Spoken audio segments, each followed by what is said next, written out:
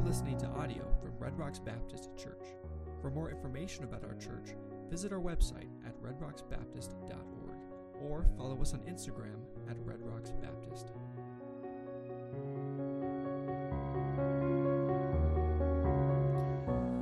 R.A. Torrey was a giant of the faith who had a worldwide ministry in the late 1800s and early 1900s. Maybe you're familiar with him, maybe you're not. If you're not, you'll learn a little bit more about him today. He was a close associate of the evangelist D.L. Moody, and he possessed the rare combination of scholar and pastor, with a sharp intellect, but also a man with a shepherd's heart. And he employed his God-given abilities to great effect. He pastored 3 different churches over his life, most notably Moody Memorial Church in Chicago. And in the course of his ministry there, 2,000 members were added to the membership roll. He served as the second president of Moody Bible Institute and later moved to Los Angeles, California to found the Bible Institute of Los Angeles, which is known as Biola.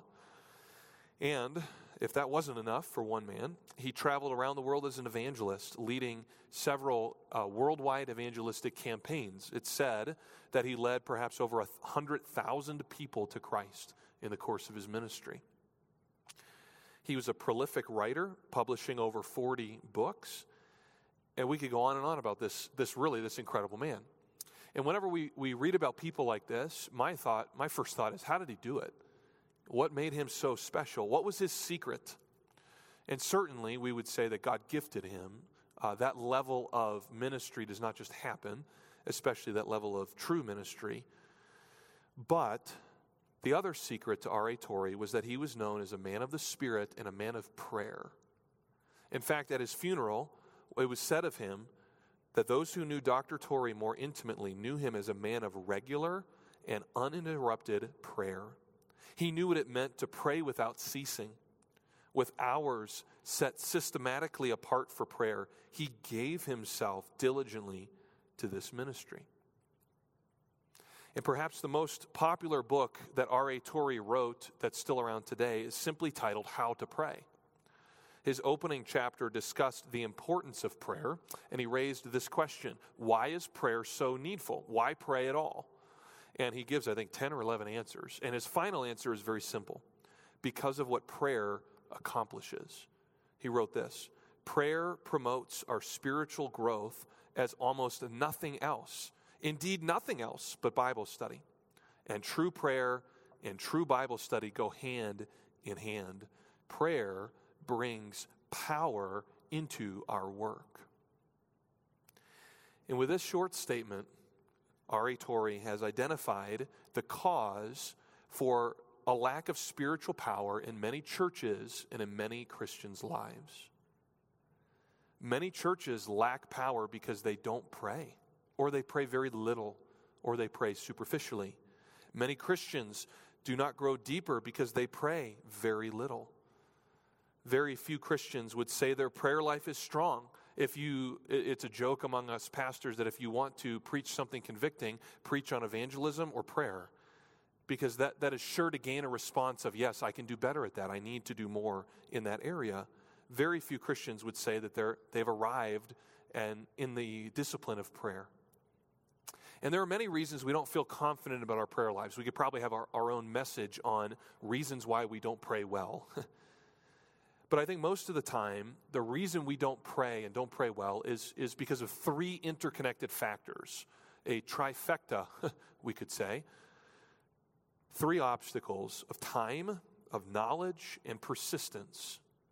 We don't spend enough time in prayer. We cannot substitute the amount of time spent in prayer. Yes, quality of prayer matters, but there is no substitute for spending long periods of time with the Lord in prayer. Why don't we spend enough time in prayer? Well, perhaps we're too busy. Perhaps, though, we don't know what to pray for, and so that bleeds into the knowledge category.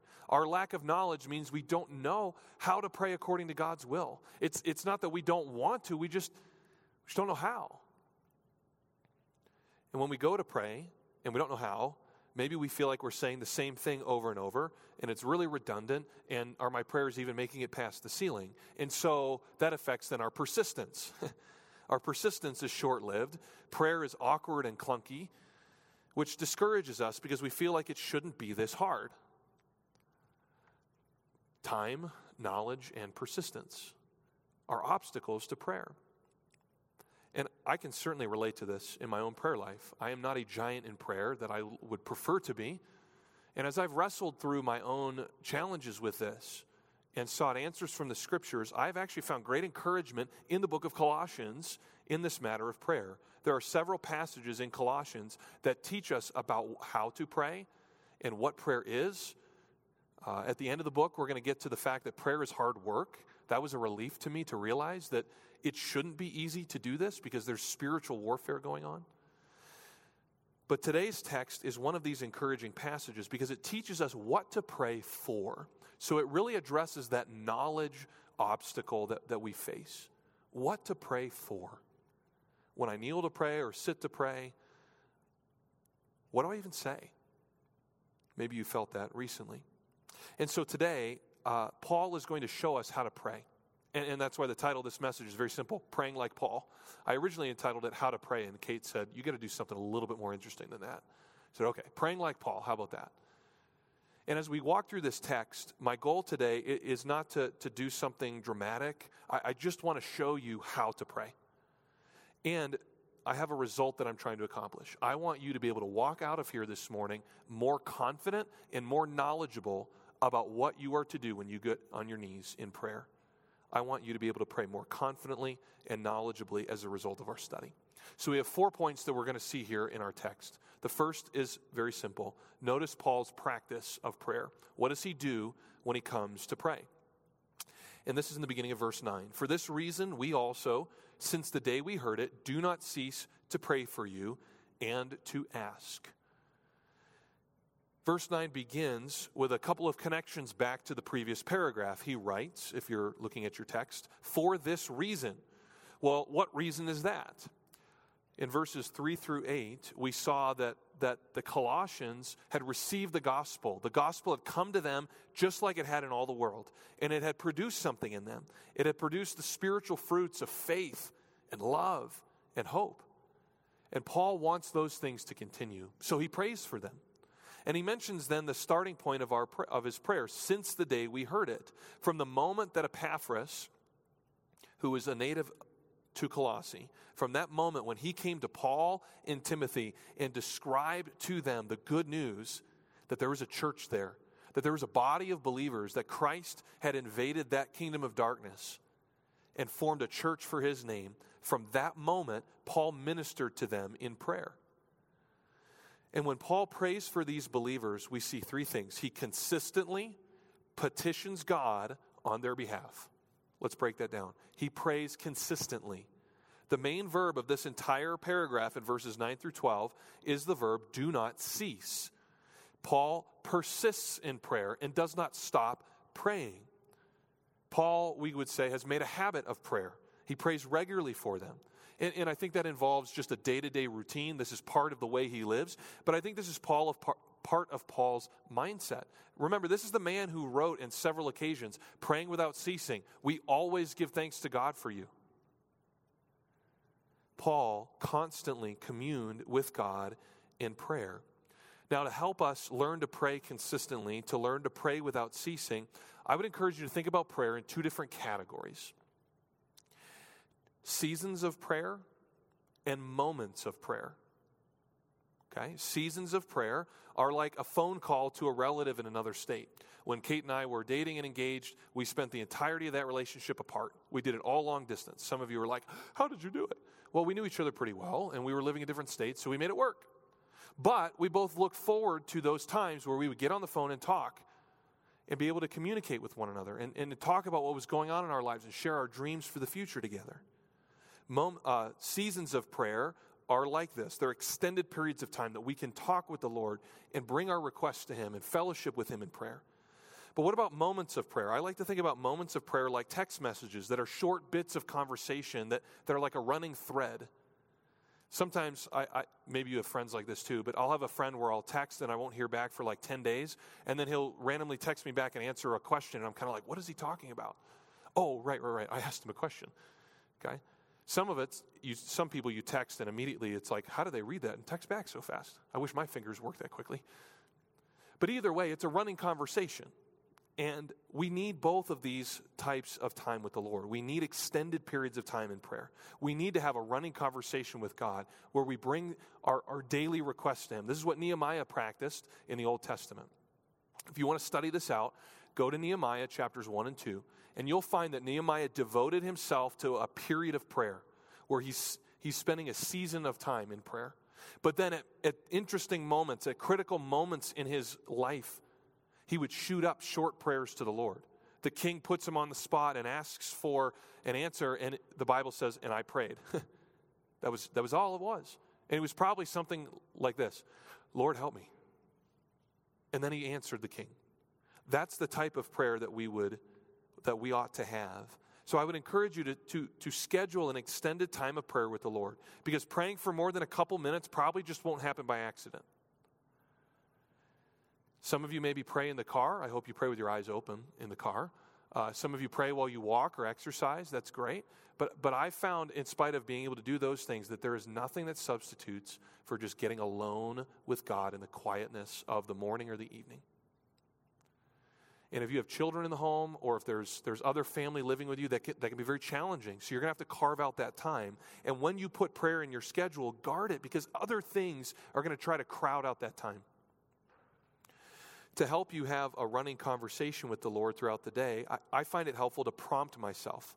Maybe set a phone alarm that goes off every couple of hours, or put a sticky note or two in a visible spot that, oh, right, yes. And then take that moment, take that pause, and pray to the Lord. These prompts remind you to reopen that conversation with the Lord.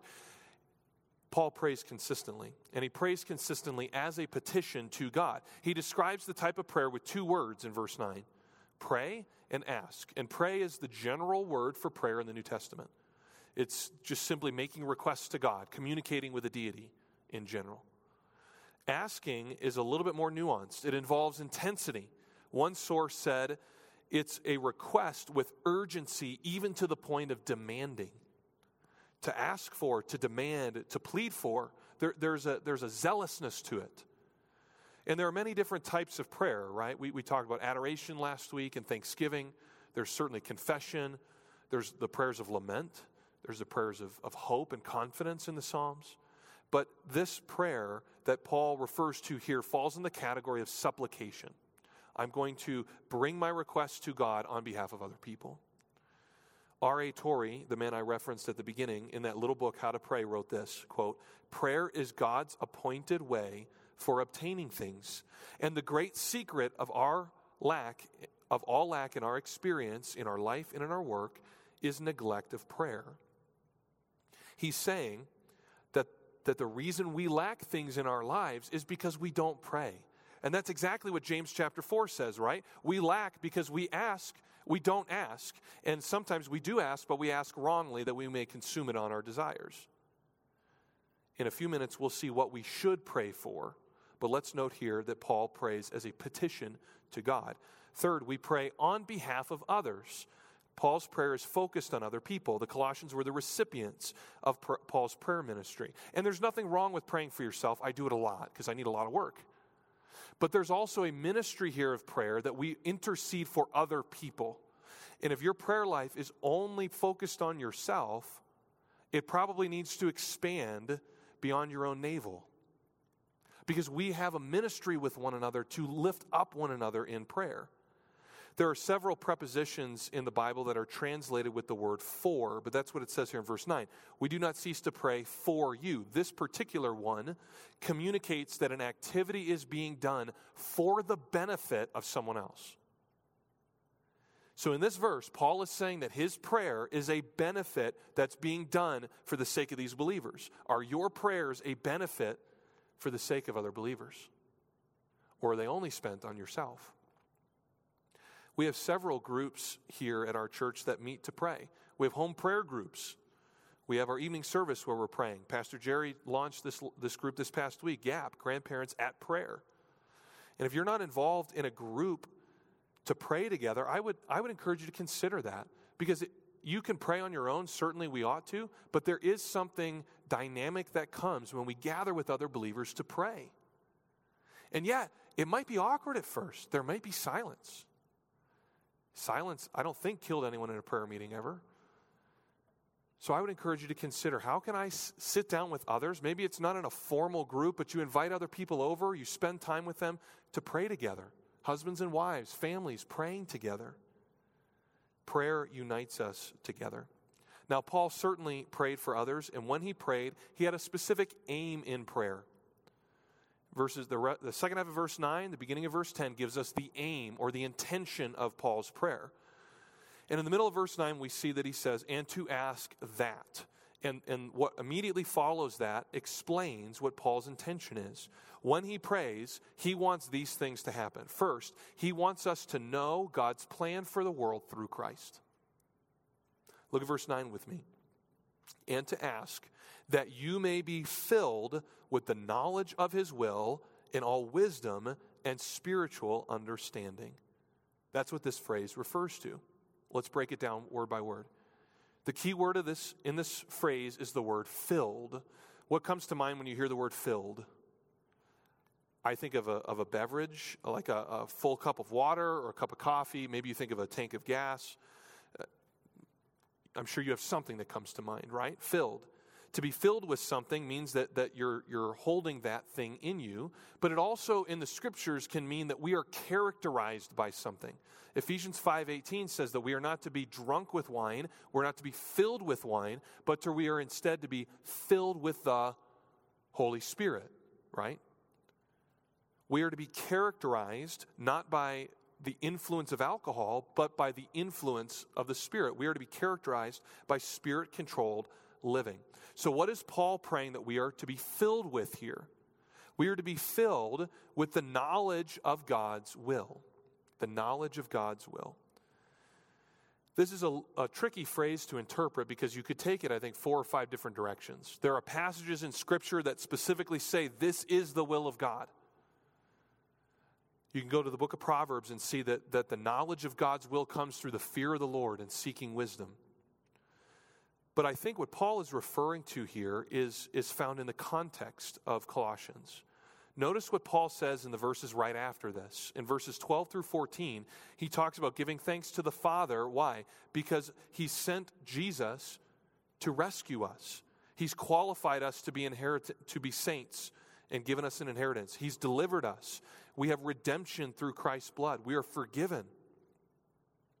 In verses 15 through 20, Paul articulates these lofty truths about Jesus. He's the image of the invisible God, the firstborn of every creature. Paul goes on later in the letter to talk about Jesus' preeminence. He will call Jesus the source of all the treasures of wisdom and knowledge. Jesus is the head of the body. He is, Colossians 3:4 says, your very life. The church was wrestling with a false philosophy that was trying to teach them that fullness and true spirituality was found apart from Jesus. So what does it seem that the knowledge of God's will is? It seems that Paul is praying that the Colossians would understand the significance of Christ. Specifically, the significance in the role of Christ as the center of human history. The knowledge of God's will is revealed in the person of Jesus. So to be filled with the knowledge of God's will is to grasp the significance of what Christ has done. To see that he is deity, that he is the Son of God. To see that he is our human brother. To see that he has died on the cross and redeemed us. To see that he has risen again and has received the universe as his kingdom. God is reconciling the world to himself through Christ. Well, let me ask you a question. Can anyone understand these truths about Jesus? Yes, let me rephrase it. Does God have to open the eyes of unbelievers to believe these truths about Christ, to recognize his true status? Absolutely yes. And that's what the phrase, in all wisdom and spiritual understanding, points to. Because the unsaved mind, the natural man, cannot understand, can't discern what God is doing through Christ. That's why when you go to witness and you talk to someone about Jesus and they say, yeah, whatever. They don't see it. They don't see the glorious treasure that he is because their hearts are blind. They've not had their eyes opened spiritually.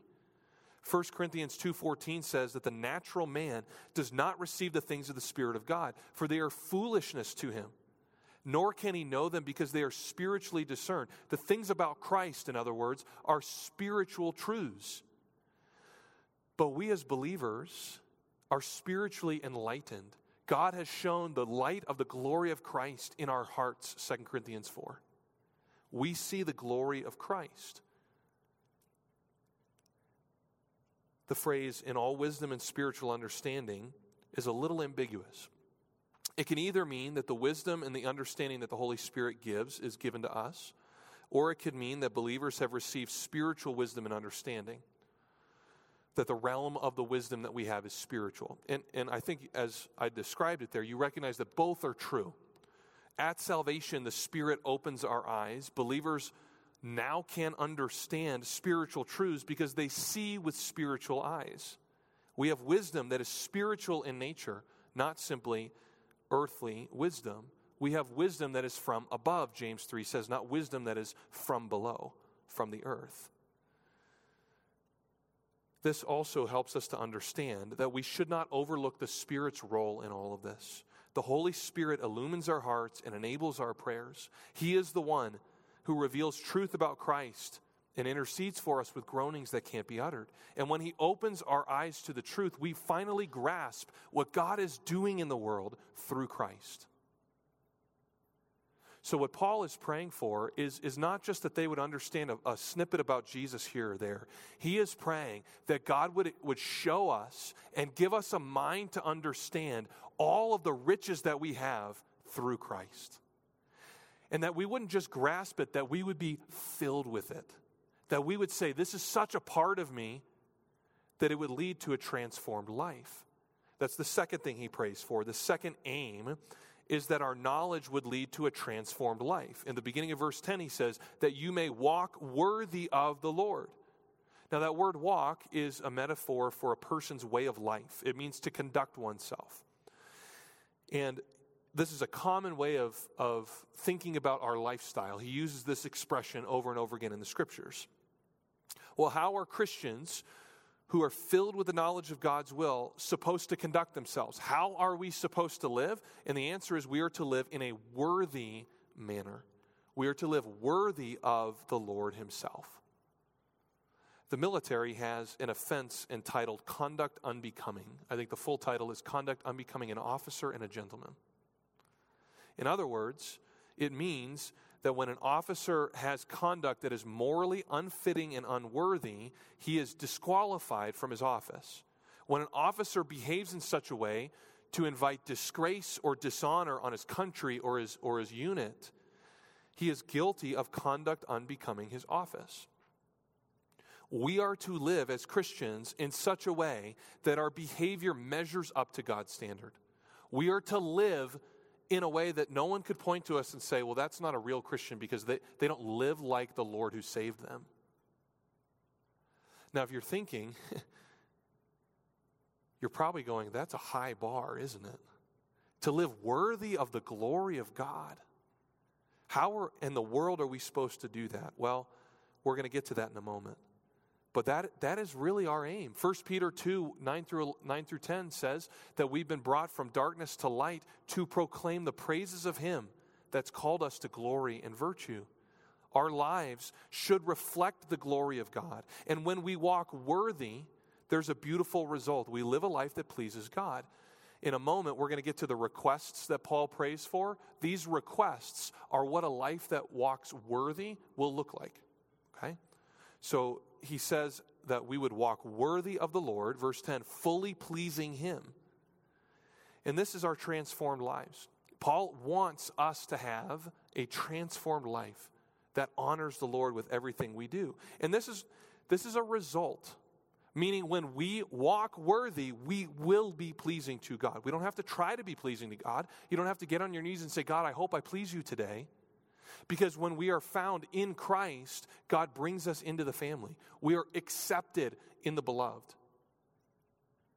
By the way we live then, we will see that we can honor the Lord. When we come to faith in Christ, God transforms us from being a people who seek to please ourselves to people who try to please God. And the result of praying like Paul is the assurance that we'll please God. Some of you probably struggle with the fear of man or wondering if God is still for you. Those are very common thoughts. Does God love me? Does God care for me? Does God put up with me even though I sin all the time?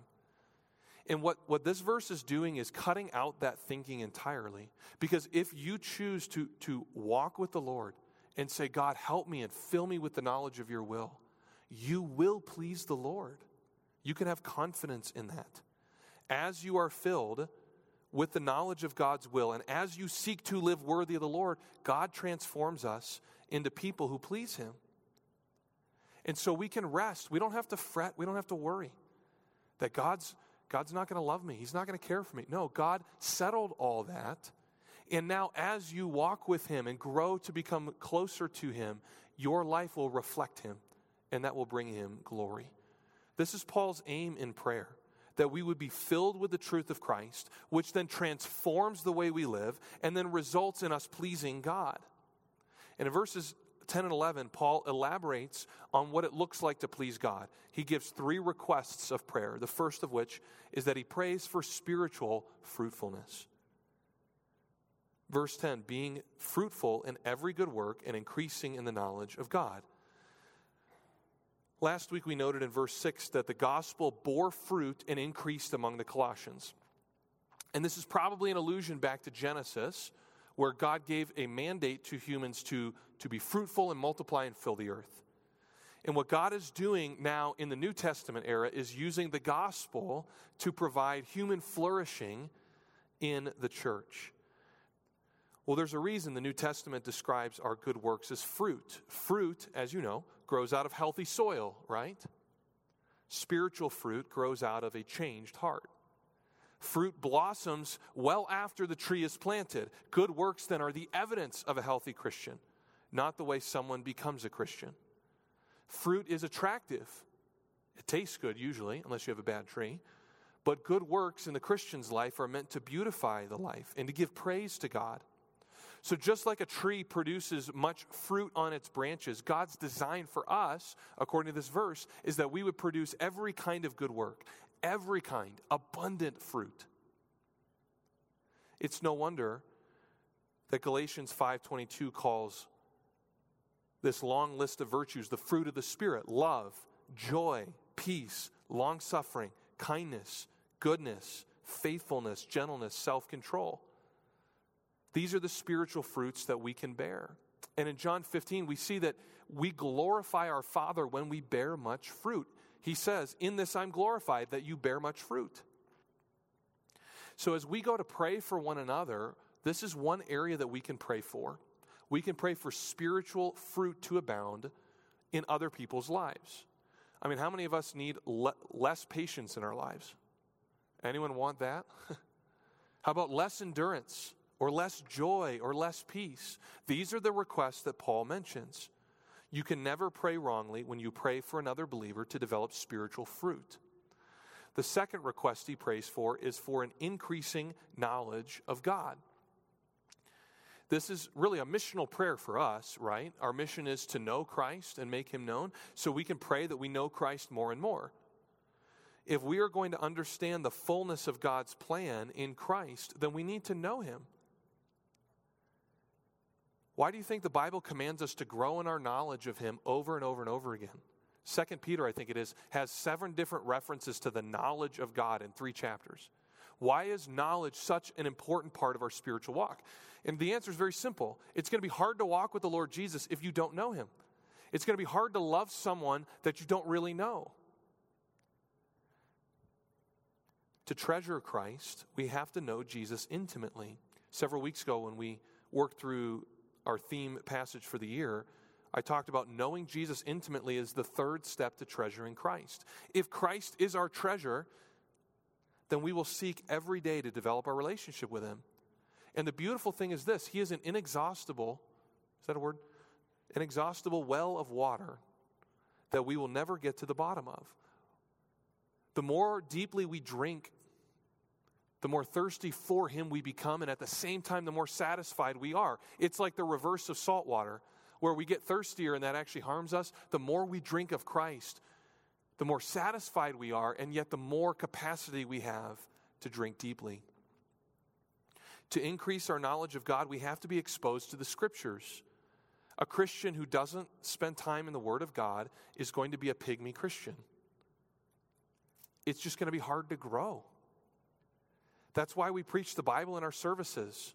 No, we don't have the flashiest presentation. I've seen churches that the pastor comes in on a zip line. It'd be kind of cool. We're not going to do that. We don't have fireworks up here. We're just taking the Word of God, which is the Word of grace, and we're just trying to feed you with it. That's why our Sunday school hour and our evening service, we study the Word of God. We preach and teach the Word of God. That's why we encourage you to read the Bible on your own so that you will become a self-feeding Christian. We don't want spiritual infants to remain spiritual infants. Spiritual infants are wonderful. That means they've just gotten saved. But just like a human baby naturally grows, Christians should grow. And how do they grow? Through the milk of the Word of God. And there are 4 areas. When you go to study your Bible, I would encourage you to direct your study into 4 areas. There's Bible content, or Bible knowledge, to understand what the Bible says, to understand what different books of the Bible teach, to understand the big story of Scripture and how God is redeeming the world for His glory. The second area is Bible doctrine, the truths about Scripture, the truths about our God that form the body of our beliefs. That's kind of like the structure that we build our hearts and our lives and our churches on. What about Christian living? Third, this is how we are to live as redeemed people. In fact, in Colossians, we'll get in chapter 3 to a big chapter on Christian living. This is how we are to live worthy, to seek things above, to lay off the old man, to put on the new man, to practice love and grace and virtues like this. The fourth area to direct your study is Christian worldview. How do we interpret life through the Bible? How do we interact with our culture? How do we apply what we're learning to everyday decisions? I've talked to several people just in the last week about sticky issues from our culture. How do I respond to this issue or that issue?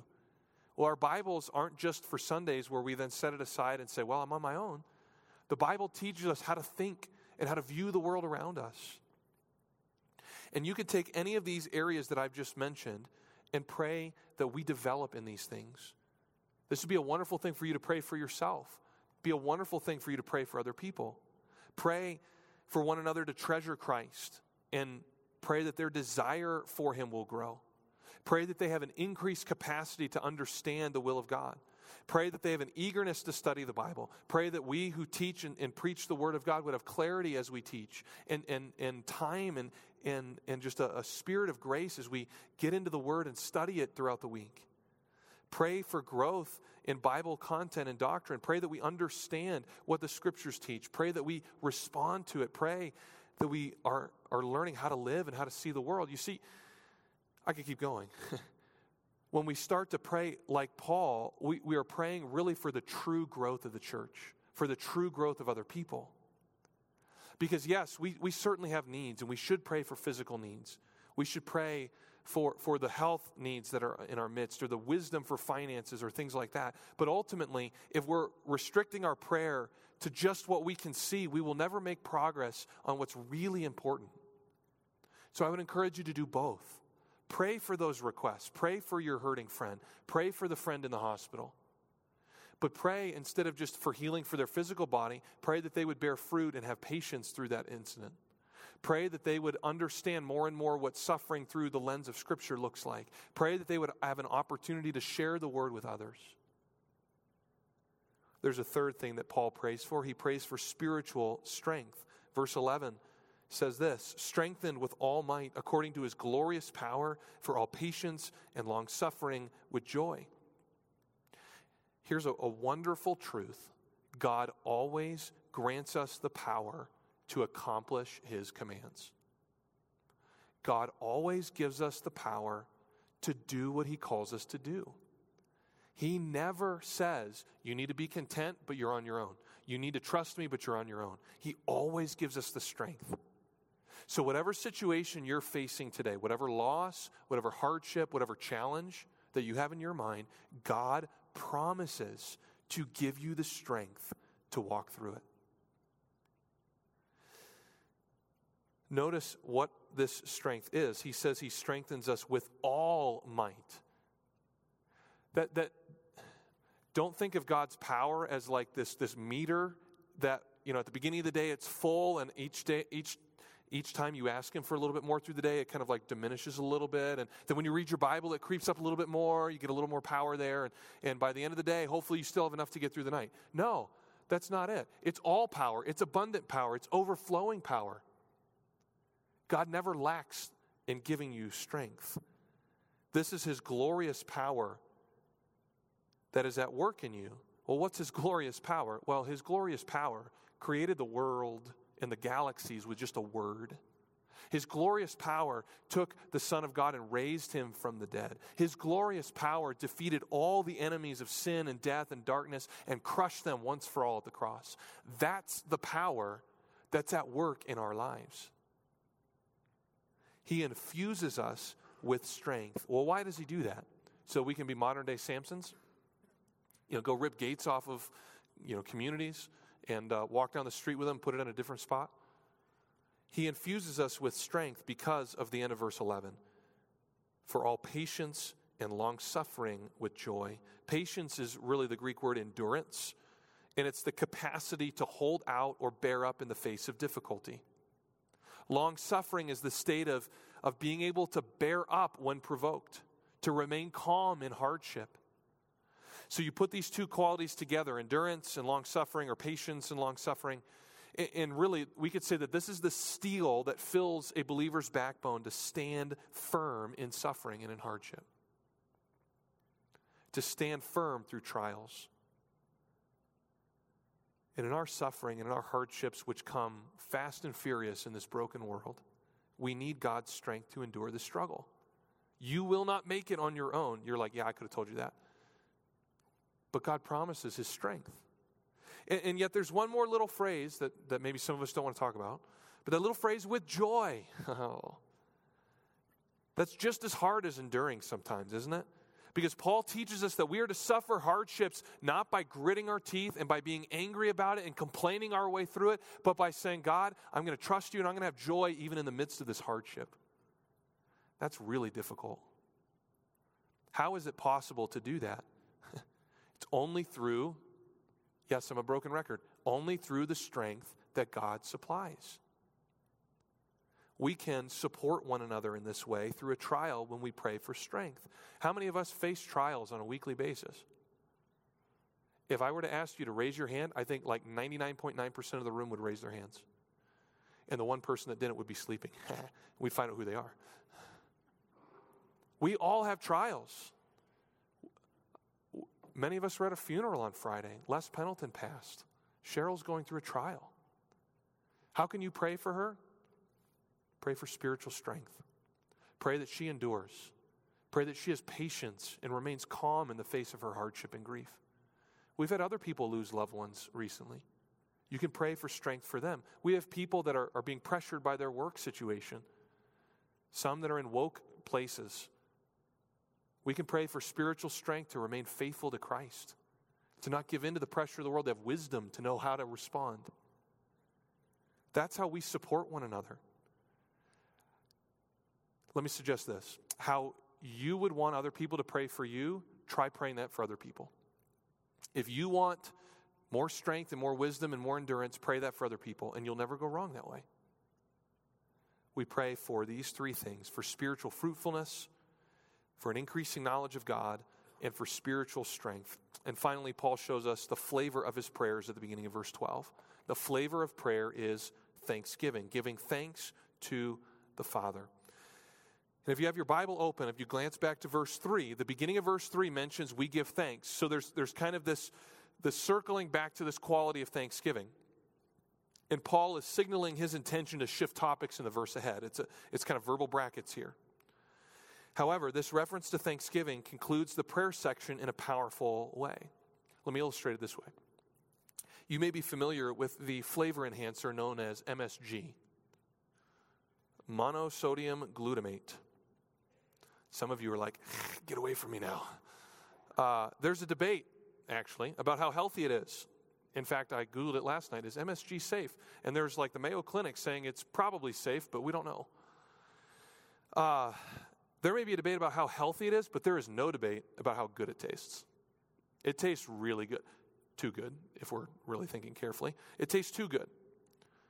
When Kate and I worked at the Wilds in the summers, we had an older friend who carried an MSG shaker to the meals and would sprinkle it on literally everything he ate.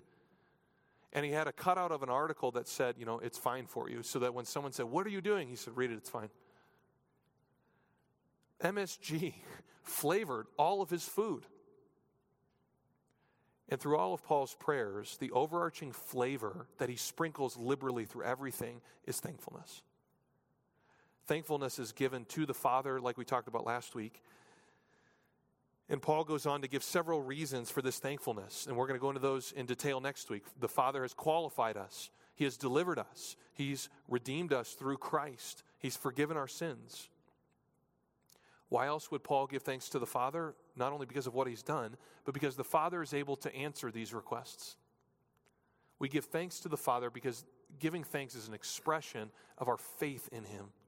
That when we're praying for these requests to be met, and then we say, Lord, thank you for answering, that shows our faith that God will provide, that God will answer. He is the one that is able to do exceeding abundantly above all that we ask or think. So let's take a moment to put this all together. To pray like Paul, you need to develop a consistency in prayer as you ask God to grow other Christians. Your aim in prayer is that God would fill them with the knowledge of his will, that they would understand how to walk worthy of the Lord, and that as a result, they would have peace that they're pleasing God in every part of their life. So specifically then, you would pray for spiritual fruit to blossom, that the fruit of the Spirit would be present and abundant in their life, that they would have an ever-increasing knowledge of the Lord Jesus Christ, that their depth with him would grow and increase and abound, and that they would have spiritual strength to patiently endure all things with joy. And as you pray, you would give thanks to the Father who's able to bring all this about. And when you pray like this, you don't have to pray this entire passage. I use this passage from time to time. You don't have to pray the whole passage for every single person. Trust me, that gets long, okay? So maybe you just select one or two of these phrases. Pray those truths for everyone on your list today. Pray those truths for others this week. And when you pray like this, there's actually an unintended consequence. You actually start to become more aware of how God is at work. If you are praying daily for God to grow us in our knowledge of him, and someone says, yeah, I learned this about Jesus, you make the connection in your mind. Oh, hey, God answered my prayer. Or when you're praying for yourself even, to Lord, to grow my patience, and God sends children your way, and you're like, Lord, not patience in that way, some other way. You can recognize that God's at work, which should prompt you then to thank God for answers to prayer. I introduced R.A. Torrey to you earlier. Though he had a large and impactful ministry, he initially resisted the call to preach.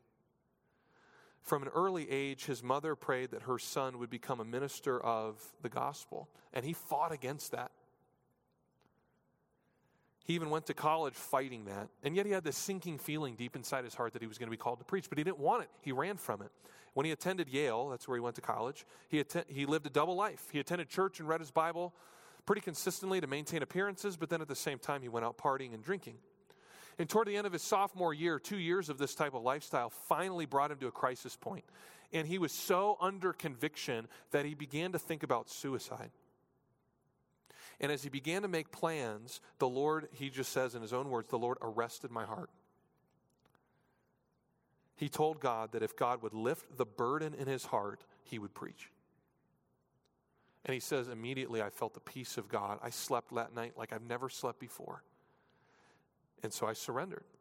And someone asked him, what led to this dramatic turn of events? And Torrey would later respond, my mother, 427 miles away, was praying and praying that I would become a minister of the gospel. And though I had gotten over sermons and arguments in churches and everything else, I could not get over my mother's prayers.